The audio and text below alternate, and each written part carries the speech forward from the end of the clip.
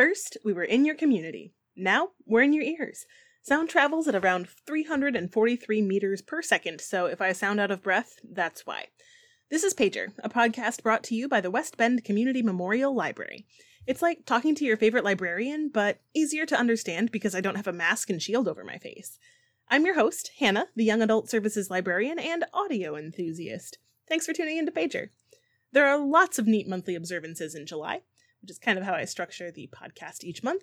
So as a librarian, I'm a big fan of National Cell Phone Courtesy Month. While you are allowed to use your phone in the library, please keep the volume down and calls brief. Several other monthly observances kind of go hand in hand. For example, July is National Culinary Arts Month, and National Grilling Month, and National Hot Dog Month, and National Picnic Month. I love grilling out, and I really love being a little unconventional on the grill. Nothing else can really beat that grilled flavor, you know? In addition to putting things directly on the grill, I like to experiment with foil packets and the cast iron skillet and even dessert on the grill. If you're looking for a great grilled dessert, celebrate National Peach Month by grilling some peaches, which you can then combine with your celebration of National Ice Cream Month for a truly icy and fiery summer treat. If you're new to the grill, check out some of our cookbooks. You can browse online at monarchcatalog.org or head to the stacks on our second floor in the adult nonfiction area under 641.5784. If you do decide to go browse in person, please mask up, wash your hands, or at the very least, cover your mouth if you cough. If you want to get into grilling but aren't sure where to start, the library is delighted to offer you free access to consumer reports. You can stop by the library to browse and even check out physical copies, or you can take advantage of free online access through BadgerLink. Simply visit badgerlink.dpi.wi.gov/resource/consumer-reports-magazine. If you don't have a library card and need one to sign in, you can snag a temporary card at monarchcatalog.org and consume a report to your heart's content. It's just me this month, as everyone's schedules are pretty topsy-turvy, with some of them going back to work and that sort of thing, and basically every single person I know is exhausted. So this episode's title is A Pot of Ice and Fire, and that makes me want to give you the rundown on some books and series I've enjoyed. In addition to that, there are also some pretty binge-worthy adaptations of those books and series, so I might also talk about some other things. We'll see how it goes. So, obviously, based on the episode title, Game of Thrones is the first contender here. George R.R. Martin's immensely popular epic fantasy series was originally supposed to be a trilogy, but there are currently 5 books, with at least 2 more on the way.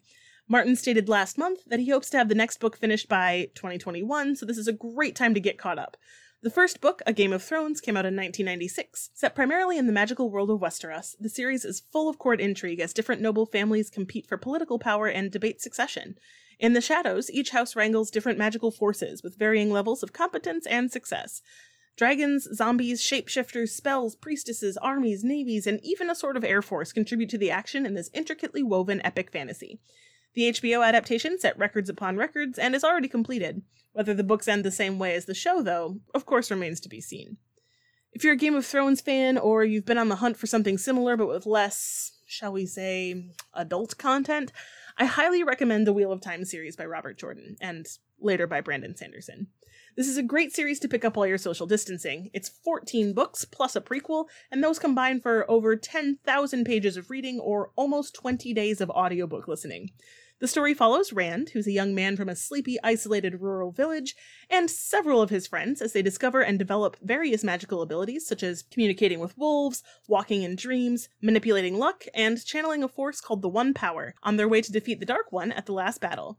Like A Song of Ice and Fire, Wheel of Time has a large and well-developed cast of characters, but one of the things that makes me prefer Wheel of Time is the detailed and well-explained system of magic. Rereading these books for me is like coming home to another world. The universe is so well crafted that it's almost like going on vacation to visit some old friends. The first book in the Wheel of Time series came out in 1990, and that's the same year I came out. So I've been reading this series since I was about 12 years old, and it really is just so comforting and wonderful to go back and root on the good guys as they fight the forces of evil. Wheel of Time is currently being adapted for the streaming screen by the folks over at Amazon Prime Video, and I am cautiously optimistic. It's one of my favorite series of all time, and I wouldn't trust just anyone to adapt it, except Prime Video has also adapted another of my favorite series, The Expanse by James S.A. Corey. In the world of The Expanse, humans have colonized Mars and branched out even further into the solar system. Mars has fought for its independence from Earth, but both planets have it easy compared to the Belters, who are hardworking folks who eke out a living in the asteroid belt by transporting water, mining asteroids for ice and minerals, and generally enduring very dangerous working and living conditions for insufficient compensation. At the beginning of the series, political tensions are rising. The Belters want better treatment, Earth is getting a little too comfortable, and Mars doesn't think it owes the Belters anything. I love the epic scope of this story, which currently has 8 novels, as well as several novellas and shorter stories, and the various characters are fantastic as well. Longtime listeners know me as a big Star Trek fan, and The Expanse scratches my Star Trek itch for space travel, diplomacy, new worlds, and ordinary people in extraordinary circumstances. In the midst of all the political tensions, a private detective searches for the missing daughter of a prominent Earth CEO, and her fateful encounter with an alien entity will shape the future of the entire human race. And I think they've done a really good job with the adaptation on Amazon Prime. There's a lot of science and technology and alien stuff that can be kind of difficult to translate to the screen, and it makes me pretty optimistic about their Wheel of Time adaptation as well. Speaking of private detectives, one of my favorite series of all time recently got a reboot, or a prequel, depending on whose opinion you ask and whose opinion you trust. I caught reruns of Perry Mason on TV as a kid, and the title character's style, both in terms of fashion and how he comports himself, immediately caught my attention. I didn't realize until I was an adult that all the Perry Mason episodes are based on books. So I haven't read all of them yet, but I have added them all to my to-be-read pile. I've always enjoyed the episodic nature of the original TV series, watching attorney Perry Mason and his helpful supporting cast gather the evidence and defend their sometimes morally a little questionable clients. The new HBO series takes a less episodic approach, which shows Mason before he becomes a formidable defense attorney as he tries to get to the bottom of just one mystery over the course of the season. I was a little worried that HBO might make it a little too gritty, but they handled the show's original themes with deft aplomb. The classic series is available on CBS All Access or free on DVD from your friendly local library, and HBO is releasing episodes of the new series every week on their streaming service. Last but not least, one of my favorite series of all time has finally returned to online streaming. Hannibal is available on Netflix, and it's based on the book series that also inspired films like The Silence of the Lambs and Red Dragon. I've been rewatching Hannibal, which originally aired in 2013, and it holds up so well that it can only be described as ahead of its time. With just 3 seasons and 39 episodes, the show tells the story of Hannibal Lecter before his capture, following his journey from psychiatrist and serial killer to the incarcerated occasional FBI consultant we know and love from the movies. Well, okay, we at least know him from the movies. I don't know if love is quite the right word. Now, I may be a librarian, but I also have a degree in film, so I'm not going to tell you that the book is always better. The books are just almost always super interesting ways to explore screen worlds you already know and love. Plus, the waitlists are usually shorter for books, and you can check them out for longer. If you don't subscribe to streaming services, the library's selectors do our level best to stay on top of the DVD releases.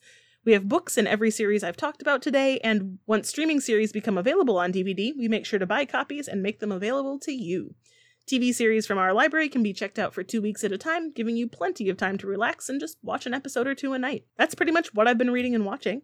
If you want more recommendations, you should check out the library's blog, because we post staff picks each month, and our YouTube channel, where adult fiction librarian Sarah periodically posts recommendations, and I sometimes suggest books, movies, anime, music, activities for teens, and stuff along those lines. I want to talk now about some current library events. There is still time to participate in our 2020 Summer Learning Program.